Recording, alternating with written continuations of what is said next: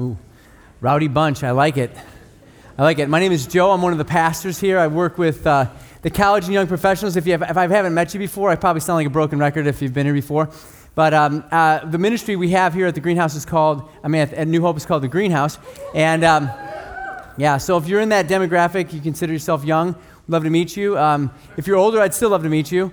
And I'm older, if you haven't noticed. So anyway, I'm so glad you joined us this morning. What a great weekend. What a great chance to learn more about what it means to follow Jesus. And so would you pray with me before we dive in?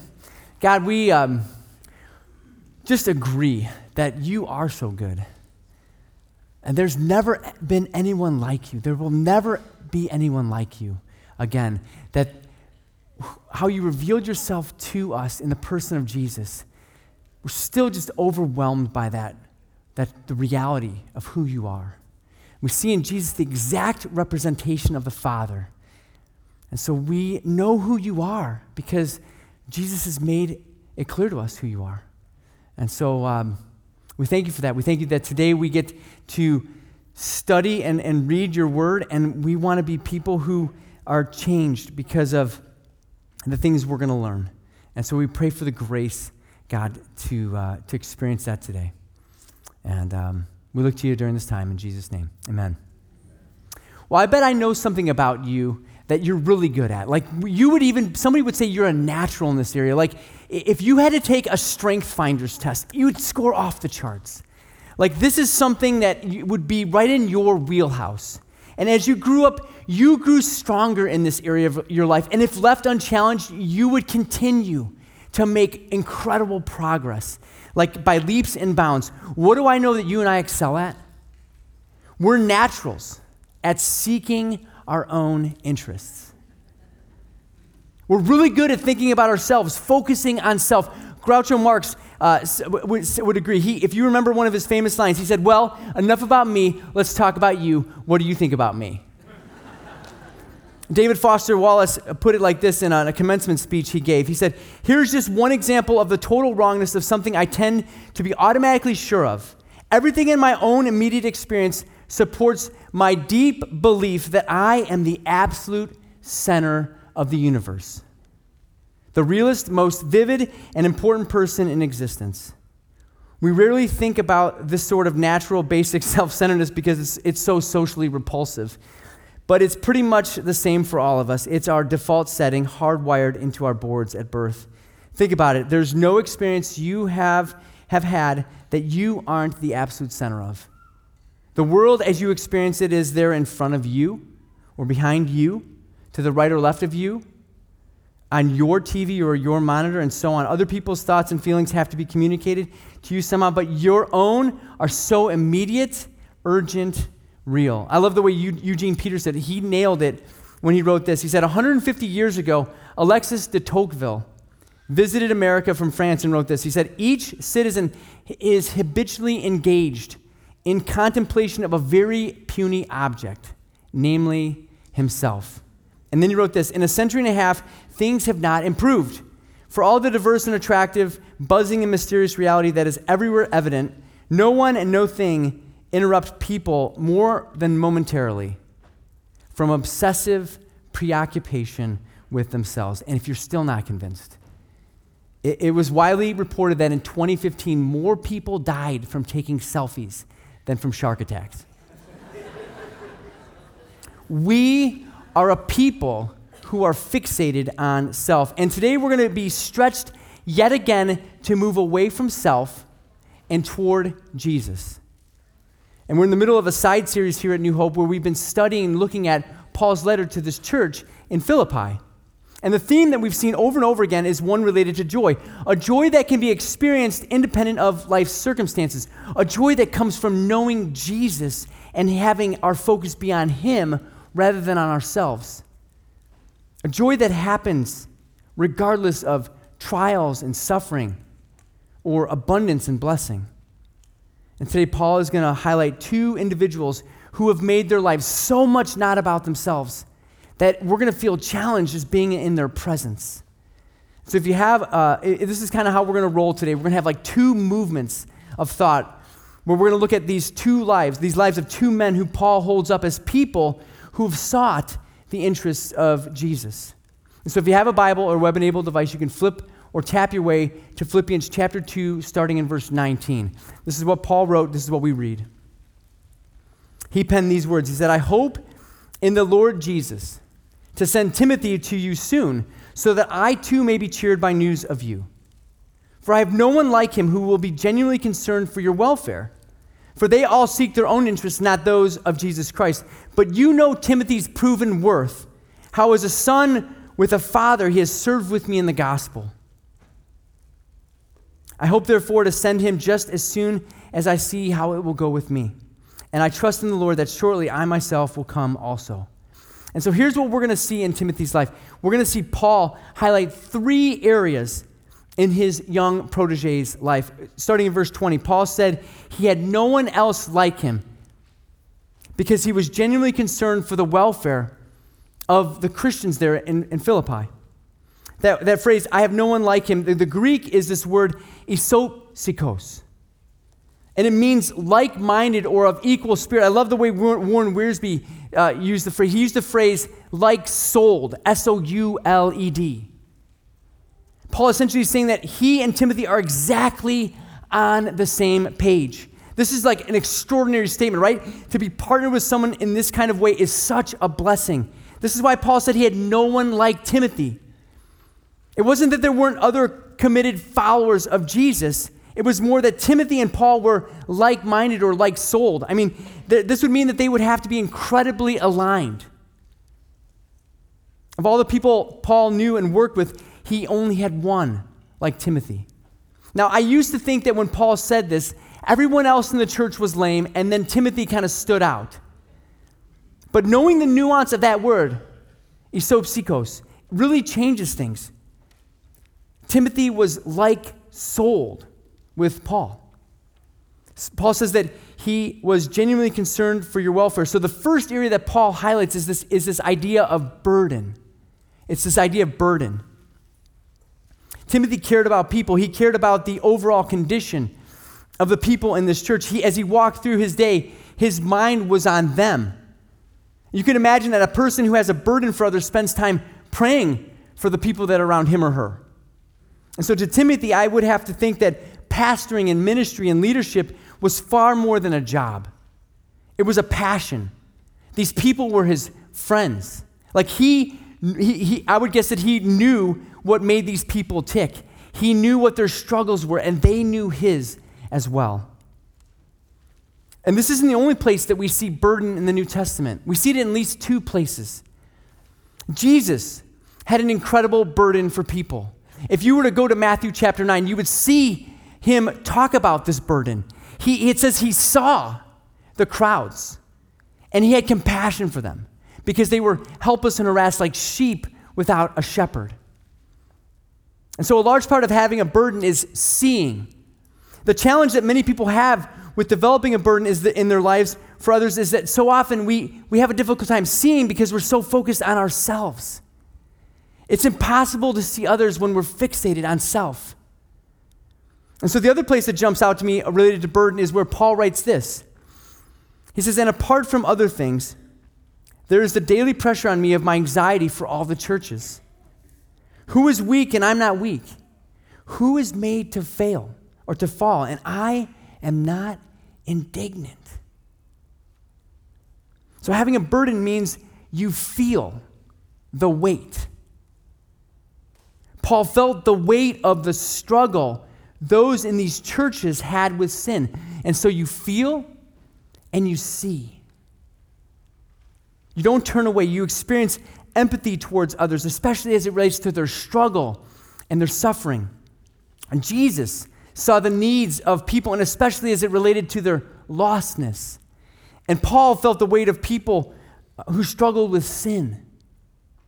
And so how about you? Do you see and do you feel? Part of what I think we're seeing here is God-like qualities that as we grow in Jesus, they need to be more present in our lives. And so if you don't feel a burden, why is that? Why don't you feel a burden for both those inside the church and outside? Because the heart of God, of our God, he's full of compassion and burden for people. Maybe you need to pray that God would create a greater burden in you for others. Maybe as part of that prayer, you need to ask God to help you to see and to feel the weight. And that's the first area that we see in young Timothy's life. It's this area of burden. Well, what else? Paul says next that he had no one like Timothy because Timothy sought the interests of others. And so this is the second area. Timothy looked out for the interests of Jesus.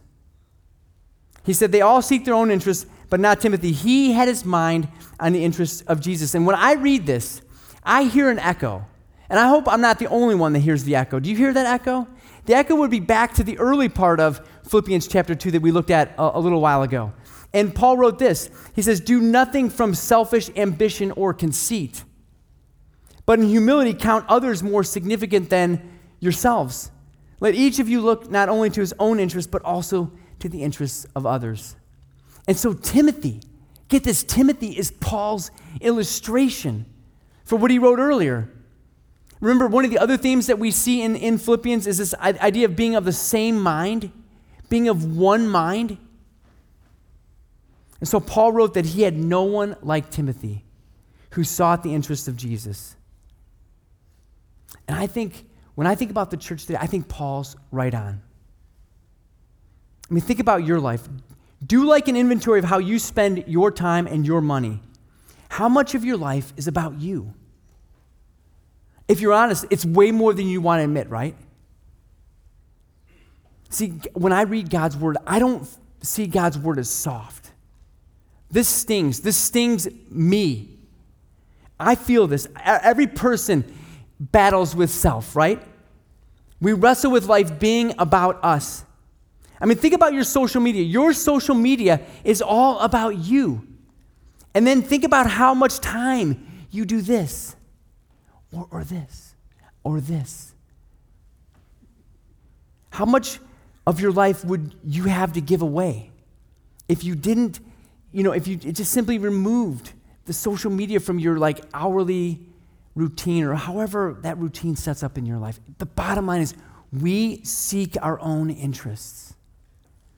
I'm reading this book, and there's a story about this guy named Will, who was worth millions, but essentially gave it up so that he could move to work with this group of people, this Muslim Kansu group, the little people group in China. His life motto was this. He says, say no to self and yes to Jesus every time. Will sought the interests of Jesus.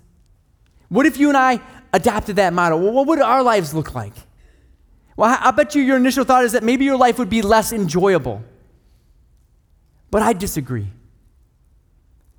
See, Jesus promised us that we would find our truest, deepest, most fulfilling life when we lose it for Him and for the gospel.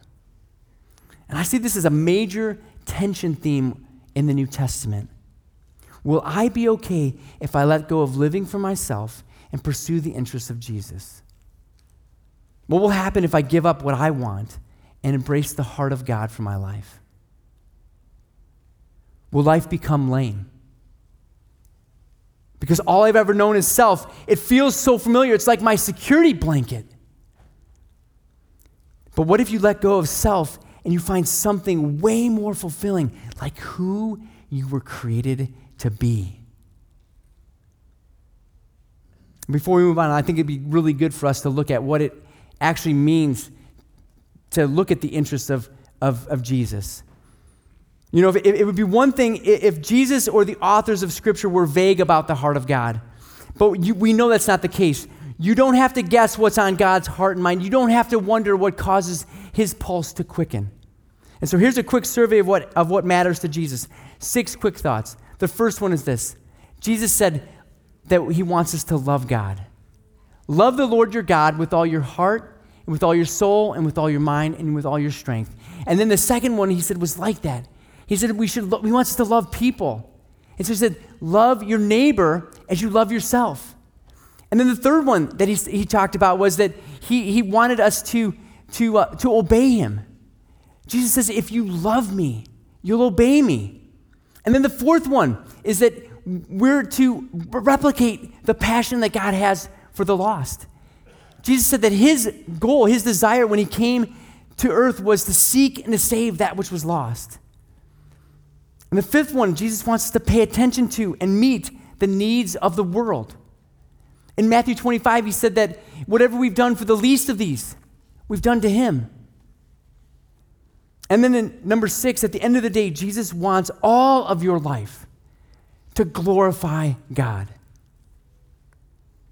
And if you had to condense all of this down, you could simplify things to say that the goal of life is to move away from self and toward the heart and mind of God. And Paul says that's exactly what Timothy was all about. Again, so much so that they were like sold. And Paul ends the section by writing this. He says, but you know Timothy's proven worth, how as a son with a father he has served with me in the gospel. Well, the gospel is this. God the Son, the creator of everything, became Jesus the man. He walked amongst us, right?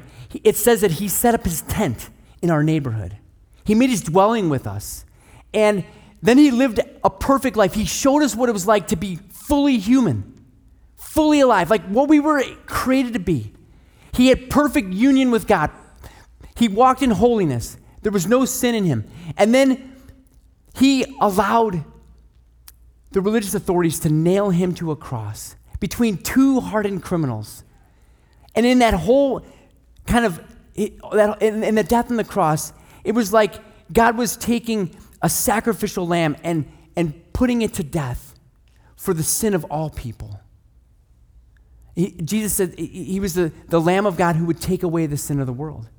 And so for anyone who would believe in him, who would trust in him, who would put their faith in him, who would say, I want what you have, he would make them a child of God. And so the idea is Jesus took all of our sin on himself, gave us his righteousness, changed our eternal destinies, changed everything about us here in this life. That's what the gospel is all about. And so what it would mean to be a minister of the gospel is that you take that message to the world around you.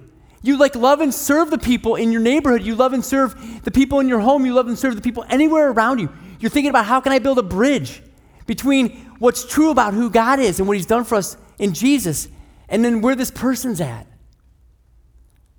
Now, it could be even expanded when you think about the ministry of the gospel, to think about how do we help each other walk in the gospel as people who follow Jesus. In other words, how does the gospel apply to our lives now that we've already begun to follow Christ? And so as we think about Timothy's life, we have to pause to do a little eval, a little spiritual inventory. Am I moving more toward Jesus and others in my life, or is my life primarily about me? This is super hard for me to think about as well. I just had these questions. I said, where in my life do I tangibly serve others? Where am I consciously laying my life down for people? Where am I willingly being, this is a hard word, inconvenienced for the sake of others? Am I seeking the interest of Jesus, or do I just do what I want to do? Because I want to do it. Because life's all about me. I pretty much can guarantee you that in the next couple of days, my wife's going to look at me with that look that says, you just talked about this. Maybe it's time to do it. And I'm going to be like, yeah, I know I'm selfish. I need help, right? That's why we need a Savior. The application points for what we're talking about are almost endless. Think about this. You're literally surrounded by people. You're surrounded by people right here who have all kinds of needs. This is a very needy group. You have people in your neighborhood, in your workplace. You're surrounded by people. They have needs, opportunities to serve. In your home, I'm guessing most likely that you're not the only person in your home. You're surrounded by people who need help. What if you thought on a daily basis, what can I do today to make my life about Jesus and others? What if that was your prayer? How can I lay my life down for the sake of the gospel? Okay, so we're going to make a pretty hard transition right now. We just started talking about Timothy's life. We walked through all that. Now we're going to talk about Epaphroditus' life. This is like Paul's second example of someone who sought the interests of Jesus. And this is what Paul writes about Epaphroditus. You ready? Okay, we're going to do this. He says this, I have thought it necessary to send you Epaphroditus, my brother, and fellow worker and fellow soldier, and your messenger and minister to my need. For he has been longing for you all and has been distressed because you heard that he was ill. Indeed, he was ill, near to death, but God had mercy on him, and not only on him, but on me also, lest I should have sorrow upon sorrow. I'm all the more eager to send him, therefore, that you may rejoice at seeing him again, and that I may be less anxious. So receive him in the Lord with all joy, and honor such men, for he nearly died for the work of Christ, risking his life to complete what was lacking in your service to me. And so here's how the story goes. Paul's in this prison in Rome, and this church sends Epaphroditus to Paul with this care package. Now, most likely the care package wasn't a bunch of like trinkets. Probably it was mostly a financial care package to help Paul out. And we're going to look at that more in Philippians 4 when we get there in a couple years. The total distance from Philippi to Rome had to have been a bit daunting. Like, we're not told exactly how Epaphroditus completed this journey, but we are told that the journey would have taken somewhere between 700 and 1,200 miles to complete, depending on the route he had taken. So 700 miles from East Lansing puts you at just north of Atlanta. 1,200 miles puts you basically right at the Magic Kingdom. And so how long this journey took would vary based on, like, did the person walk? Did they have an animal that was helping them? Were they traveling by sea or by land? And what the weather was like. If it was like Michigan weather, just forget about it, right? So scholars think it could have taken as little as 6 weeks to have as much as 3 months to have made this journey again, depending on weather. Can you imagine walking to Atlanta from here? Or to Florida? I mean, that's crazy to think about, right? Well, it gets even crazier, I think. So while he's visiting Paul, he got sick and almost died, probably because he was exhausted from the travel. But by the grace of God, he recovered, and Paul sent him back to the church with what we now have in our New Testament, the letter to the church at Philippi. Now, we just looked at Timothy's life. Now we're going to do a quick kind of survey of Epaphroditus' life. We're going to look at 4 things in his life. And you're feeling nervous right now. You're thinking, I thought we were bringing the plane in for a landing. Don't worry. We're going to get there. My goodness. So first, Paul describes Epaphroditus as a balanced Christ follower. He says, Epaphroditus, my brother and my fellow worker and my fellow soldier. And so first, he said that Epaphroditus was his brother. Now, when you become a Christian, you become a part of the family of God. And the church, again, is to be way more than just a Sunday gathering. It's meant to be a family. Speaking of family, this is like a quick public service announcement. We have big plans for New Hope. We want to expand the small group family, so that more and more people here can learn and experience what the church is meant to be. And so if you're in a spot where you want to pursue that, if you're like, I'd love to consider that, you can email me, joe@nhchurch.com. I would love to talk to you more about that. If you read the New Testament, a lot of what you see there can only be accomplished in smaller communities. What we have here on the weekend is great, but it's only part of what church life is all about. We miss out on so much if we aren't connecting in smaller contexts where we can walk alongside each other and help each other to grow up to maturity. Now, Paul didn't just mention Epaphroditus as a brother, he also called him his fellow worker. And so after we become Christians, we not only become part of the family of God, but we also are enlisted or are involved with Jesus in now becoming workers in what he's doing. And so the reality is some Christians, they just spend all of their time with other Christians. And yet Jesus was really clear that there is a world around us that's desperate for the gospel. And Epaphroditus got this. He shows us that we are to be serving both inside and outside the church. And I don't know about you, but I meet a lot of Christians who are disenfranchised with the church. And sometimes I wonder if part of the issue is that they've never gotten a chance to experience more than just this. They've never got a chance to experience what it means to labor for Jesus. See, I hear people say that they want the deeper teaching. And they blame their discouragement and their disenfranchisement with this. But the deepest teaching of the Bible isn't necessarily more knowledge. It's doing what the Bible says we're to do. The deepest teaching of the Bible is application.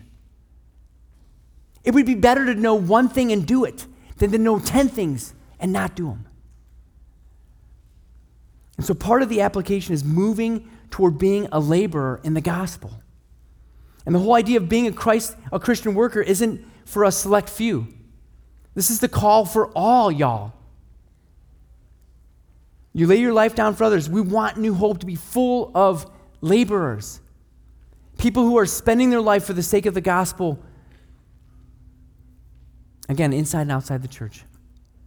I don't know where it happened, but somewhere along the way, the church got this screwed up perspective that somehow the pastors are the ones that do ministry and the rest of the church just passively sits and listens. But this is not God's design for the church. He wants pastors to equip the church so that there are literally thousands and tens of thousands of people who are doing ministry. Okay, so Epaphroditus wasn't just a brother and a fellow worker. He was also a fellow soldier. So the church is a family and a body, but we also learn that the church is actually an army. You ever thought about the church as an army? There's a war going on all around us in the unseen. And that war is primarily being fought over the hearts and the minds of men and women. And we don't have a lot of time to dig into this really deeply, but the Bible is very clear that the whole world is under the control of the devil. I don't have these verses on the screen, so you just have to listen, but we see this in the New Testament. It says in Colossians 1, He, Jesus, has delivered us from the domain of darkness, and He's transferred us into the kingdom of His beloved Son, in whom we have redemption, the forgiveness of sins. In other words, at one point, you were over here under the domain of darkness, and Jesus ripped you out of that and brought you into another kingdom, His kingdom. In another place, we read this. We read the whole world lies in the power of the evil one. And so the church is supposed to be engaged in this spiritual war. So what does a soldier do? Well, I think at least part of it is we watch over the other soldiers in the army that we're a part of. We care about each other. We're aware of each other. How are the people around me doing? And at the same time, we're prepared and ready to fight. Soldiers also know who they are fighting, and they know what their mission's all about. So again, as we look at Epaphroditus' life, we have to ask ourselves the question, have we embraced the reality that we are fellow soldiers? Like it or not, you're in a war. Like, I didn't sign up for this, you didn't sign up for this, but this is the reality. You were born into a world that's at war. The primary war exists in the spiritual realm. And so we don't fight against other people, but we fight against the spiritual forces of evil in the heavenly places. Well, how do we do that? We put on the armor that God has given us in the truths of the gospel. And then we learn this book really well. And we learn, we meditate it, we memorize it, and we learn to apply it. And we learn to use it as an offensive weapon to fend off attacks. And then we hold out the gospel as much to the people around us.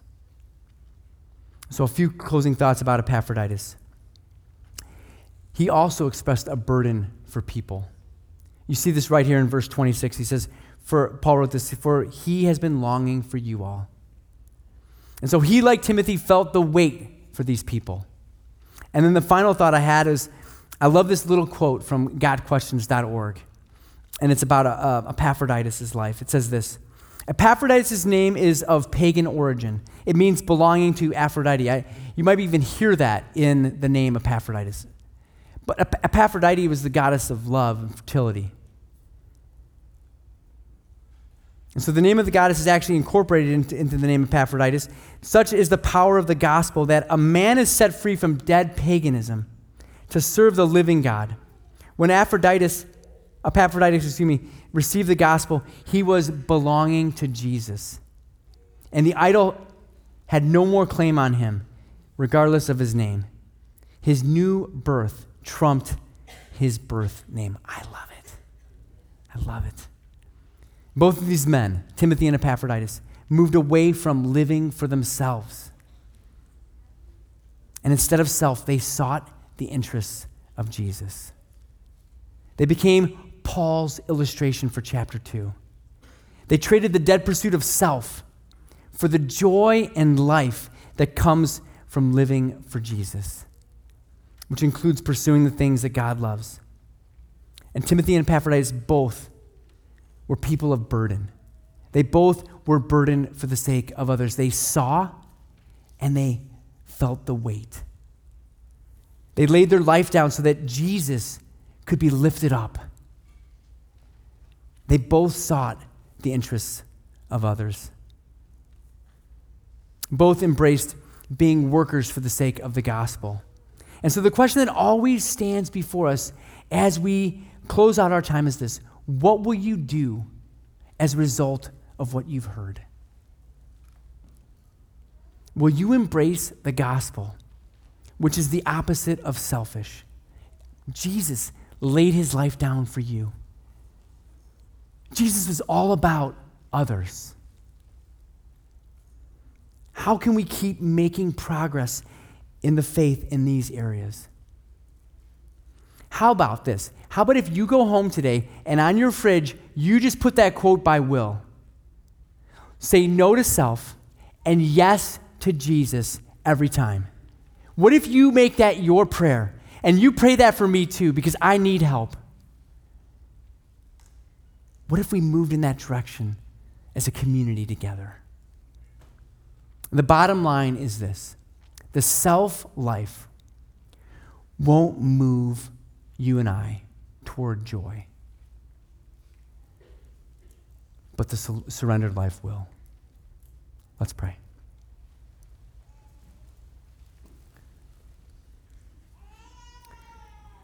God, I'm just so thankful that you came